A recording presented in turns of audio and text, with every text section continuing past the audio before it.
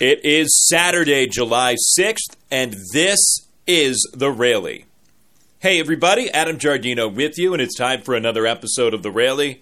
Scranton-Wilkes-Barre came away with a doubleheader split of the Rochester Red Wings yesterday, and in some breaths, you would hear that and think, tough night, you'd like to pick up a couple of games on a team that trails you in the division, but wait till you hear how they escaped with a win in Game 2. Game 1 was fairly standard Rochester with runs in the first, third, fifth, and sixth of a 7-inning ballgame. So they opened up a 4-0 lead with all the runs coming home off of Chance Adams. Scranton-Wilkes-Barre scored twice in the bottom of the 6th inning.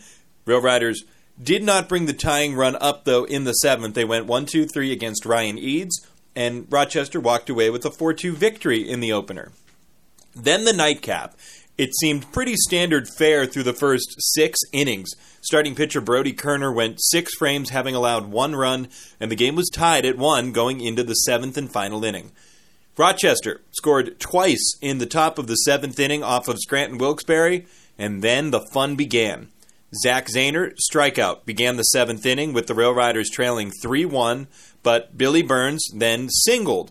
Ryan Lavarnway came to bat as a potential tying run. Burns leads, 3 balls and 2 strikes. He holds the pitch, a swing and a line drive hooked down the left field line. Foul, fair, inside the chalk. This one hits, and Billy Burns being waved all the way around. The throw comes loose to the infield as Ryan Lavarnway has himself a double. You could hear it in the call where the initial thought was that the ball was foul. Just about everybody for Rochester thought the ball was foul. Replay seemed to show that the ball was pretty wide of the chalk. The consensus, not the call of the home plate ump Brian Additon. And so Scranton-Wilkes-Barre took the double, took the break, and they came back to within a run at that point. 3-2 the score, and Wendell Reho's spot in the order came up in the 9-hole. The Rail Riders dipped into their bench, and they brought in a pinch hitter. It was Kyle Higashioka. Here's the pitch home to Higashioka. Swinging a missile to left center field on a rope. This one hits the gap, and it one hops off the wall. Lavarnway rounds third. He scores. The game's tied, and Higashioka the winning run at second here in the 7th. After all that, the game was tied, and the Rail Riders, they had a couple of cracks at walking the game off right then and there in the bottom of the 7th, but a groundout and a strikeout pushed the game into the 8th. In the top of the 8th inning, the Rochester offense came alive, and they scored 3 times. So it was a 6-3 deficit facing Scranton-Wilkes-Barre going to the bottom of the 8th. They had the pace of play runner Tyro Estrada standing at second base. After a hard single to left field by Ryan McBroom put runners at the corners, it brought up Breivik Valera. Here's the pitch to Breivik. Swinging a line drive punched into right field for a base hit. McBroom slipped at first, so he can't go first to third. A run comes home. He stops at second. Rail Riders in business. They trail 6-4 as Tyro Estrada touches home plate.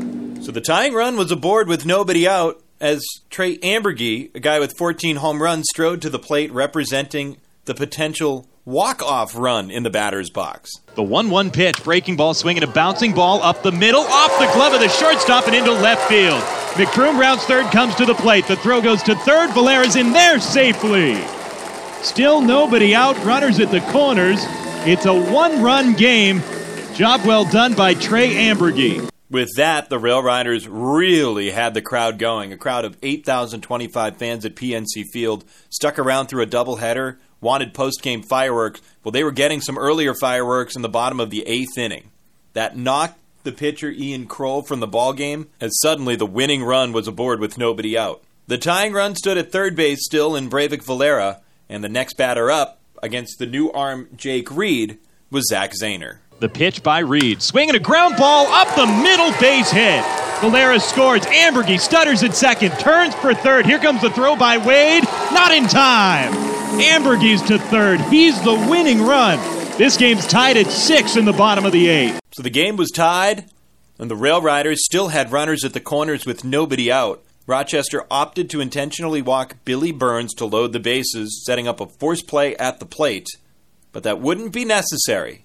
Good speed at third and Trey Ambergy, and a good bat back into the lineup just a couple of days off the disabled list. It's Ryan Lavarnway. It's a pristine Friday night here in Music. The Rail Riders want a perfect ending to cap a split of tonight's doubleheader. A ball, 2 strikes. The pitch home to Lavarnway. Swing and a jam flare into left field. Wade charges over, makes the catch, sets his feet, fires home. Here comes Ambergy. He scores! Rail Riders walk it off on a sac fly from Ryan Lavarnway. 4 runs in the bottom of the 8th make the Rail Riders a 7-6 winner. An incredible comeback, not just once in the 7th, but twice here in the bottom of the 8th. Scranton Wilkes-Barre with their 8th walk-off win of the season, and Ryan Lavarnway with the walk-off for the second time this year. Back on April 15th against Lehigh Valley, he had a walk-off single after a similar situation in which intentional walks loaded the bases that day. Lavarnway, his second run batted into the game. The Rail Riders score twice in the 7th to force extras, and they score 4 times in the bottom of the 8th inning to walk off with a 7-6 victory over Rochester, splitting Friday night's doubleheader. Before yesterday's game, we had a chance to sit down and chat with one of the new members of the Scranton Wilkes-Barre Rail Riders, and a guy who frankly looks pretty good.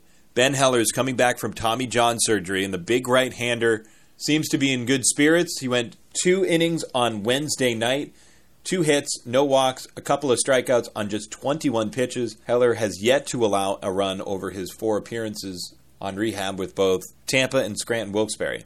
We think we know the answer, but we wanted to ask anyway. Ben, how are you feeling? Yeah, feeling good.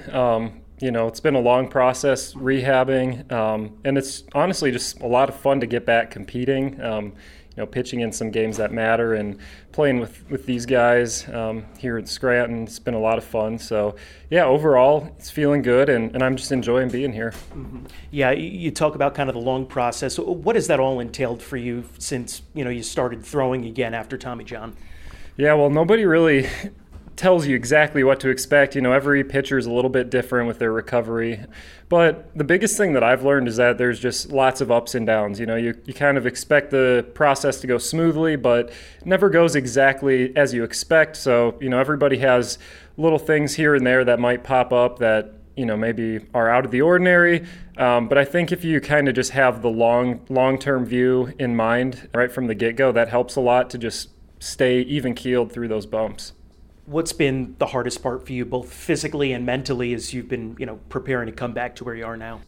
I would just say being away from the game for so long. I missed the entire year last year and a good chunk of this year, and I don't realize maybe how much I enjoy the little things until they're gone, like just being in the clubhouse, being with my teammates every day, having the opportunity to go compete, or even to just be in the atmosphere of the ballpark every day is a lot of fun. And, you kind of take that stuff for granted during the everyday grind of the season, but looking at it from a distance, from the outside in, I realize, how much I really love those things.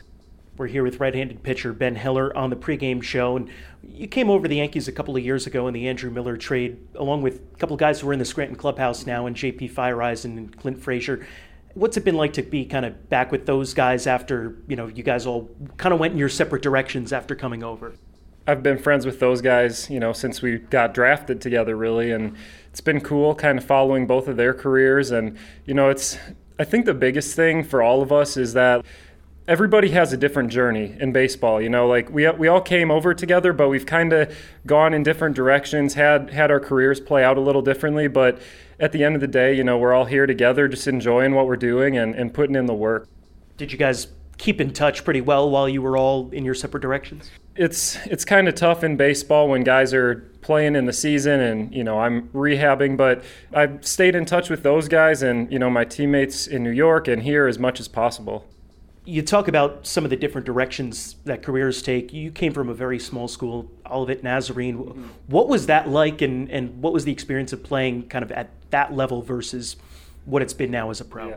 Well, coming out of high school, they were really the only college that recruited me, believe it or not, and I actually loved it. I had a great college experience, met my wife there, made some lifelong friends, and just had a really good baseball experience there. And at the time when I got drafted, I was really just, hoping for an opportunity to play pro ball. Like, when you're in college, you just think about getting drafted. You're not necessarily thinking about making it to the big leagues. And, once I did get that opportunity with Cleveland, just putting in the work and, trusting the development process has kind of just led me to where I am today. How was it that you went from someone who was really only getting looks from one small school to someone who was getting drafted? How did you develop while you were there? Well, I would say, it sounds cliche, but really just working hard every day. I was pretty undersized in high school, a little bit shorter, very, very skinny, scrawny kid. So I put on a lot of weight, a lot of muscle mass, lifting weights, and just, I guess, taking that side of it seriously. And that helped me have a pretty good jump in my velocity, which then kind of leads to opportunities in pro ball. And then once I got drafted, then it became more about refining my command, my off-speed pitches, all that kind of stuff. Big thanks to Ben Heller, our pregame guest yesterday, and thanks to you for making the Raley part of your day today. First pitch tonight at 6:35 between Scranton Wilkes-Barre and the Rochester Red Wings. Game 4 of a 5-game set. A game tonight, a game tomorrow, and then the International League hits the All-Star break. Pregame coverage tonight begins at 6:05. You can catch all of the action with Adam, Marco, and me beginning then on the Rail Riders Radio Network, the TuneIn Radio app, and on the MILB First Pitch app as well. I'm Adam Giardino. Follow me on Twitter. I'm at Adam Giardino, Giardino. Thanks for listening, and we will talk to you later tonight.